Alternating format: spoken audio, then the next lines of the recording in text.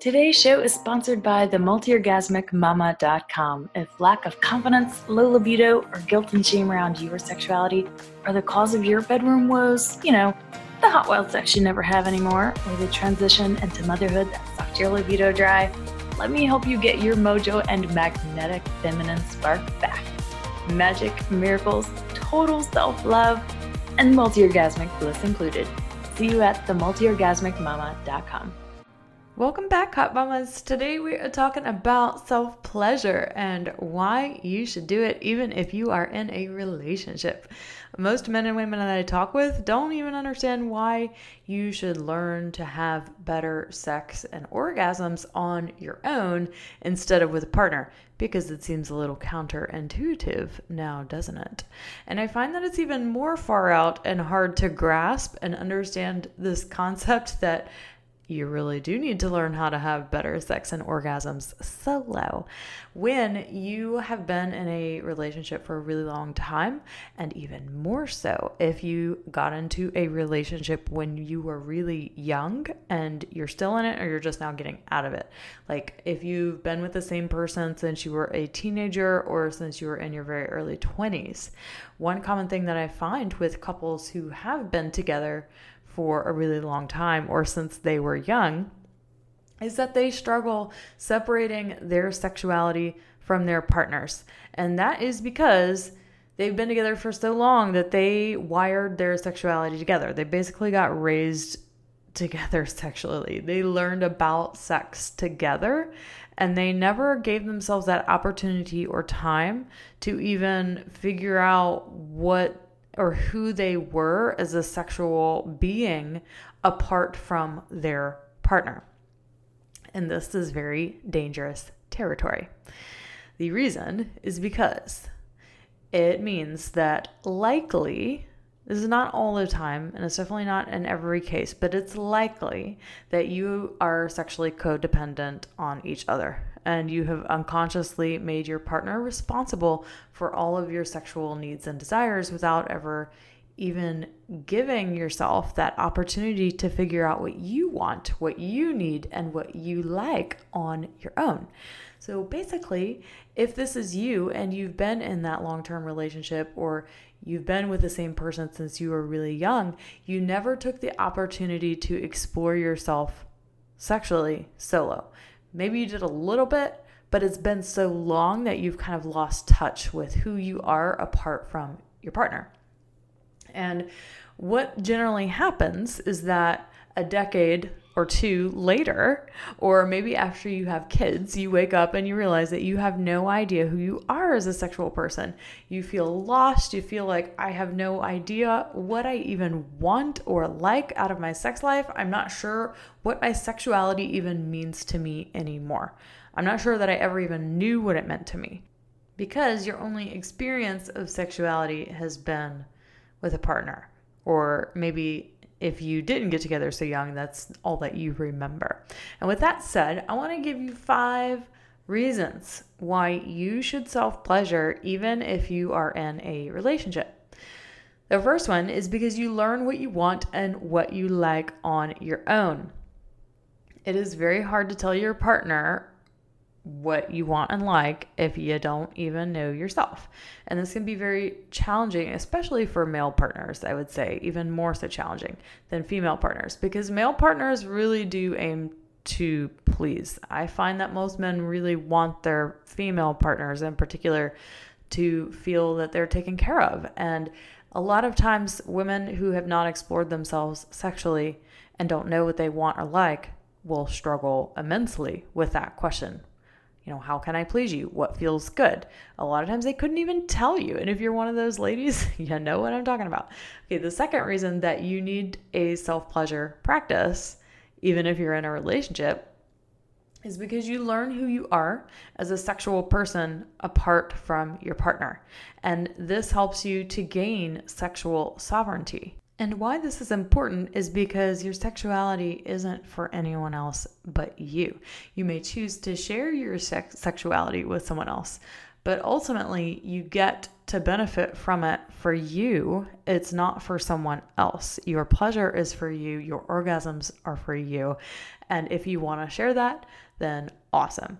But also, sexual sovereignty is important because God forbid your partner die or go away or something dramatic happens. Well, it's very important that you maintain a solid relationship and connection with your own sexuality on your terms apart from your partner.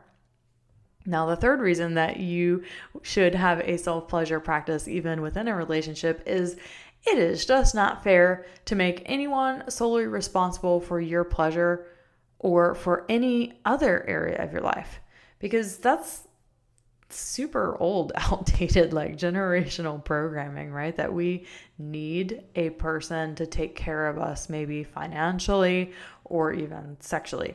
Now, what I'm not saying here is that it's bad to want someone to do those things for you. Oh, no. That is not what I'm saying. But there is a difference between saying I need someone to do that and I want someone to do that. So you can want someone to take care of you financially or sexually, but it's not the same energy as feeling totally disempowered because you need them to. And, feeling that you need them to happens to be pretty codependent. So you need to be able to stand on your own 2 feet in your life and in your relationship in order to create amazing non-codependent relationships. So if you've made your partner solely responsible for your pleasure or orgasms, or even for your financial status as well, then I'd highly encourage you to take a look at that and assess how that's really going for you and what it might be keeping you from experiencing and learning about yourself. I truly believe that financial and sexual empowerment for women is a huge step and breakthrough to us being able to reach our full potential as humans ourselves. And if you're not able to do that for yourself, then I'd really be diving into what's keeping me from doing that. All right, the fourth reason that having a self-pleasure practice is important even in a relationship is since hardly any women are having more than the tip of the iceberg clitoral orgasms, and since we received shit sexual education, about how many different types of orgasms we could have. I mean, many of you have listened to my podcast for a long time. There's at least 8. I had a podcast episode 15 on the 7 different types of orgasms, but that was before I even knew throat orgasms existed. And then I had one. I was like, oh yeah, that's definitely a thing too. So there's all sorts of different orgasmic experiences you can have. So why are you only experiencing this little bitty tip of the iceberg when it comes to what is possible for you and your pleasure and orgasm? But that's because you don't have any sexuality training growing up. And because of that, you're really not living to your fullest sexual potential.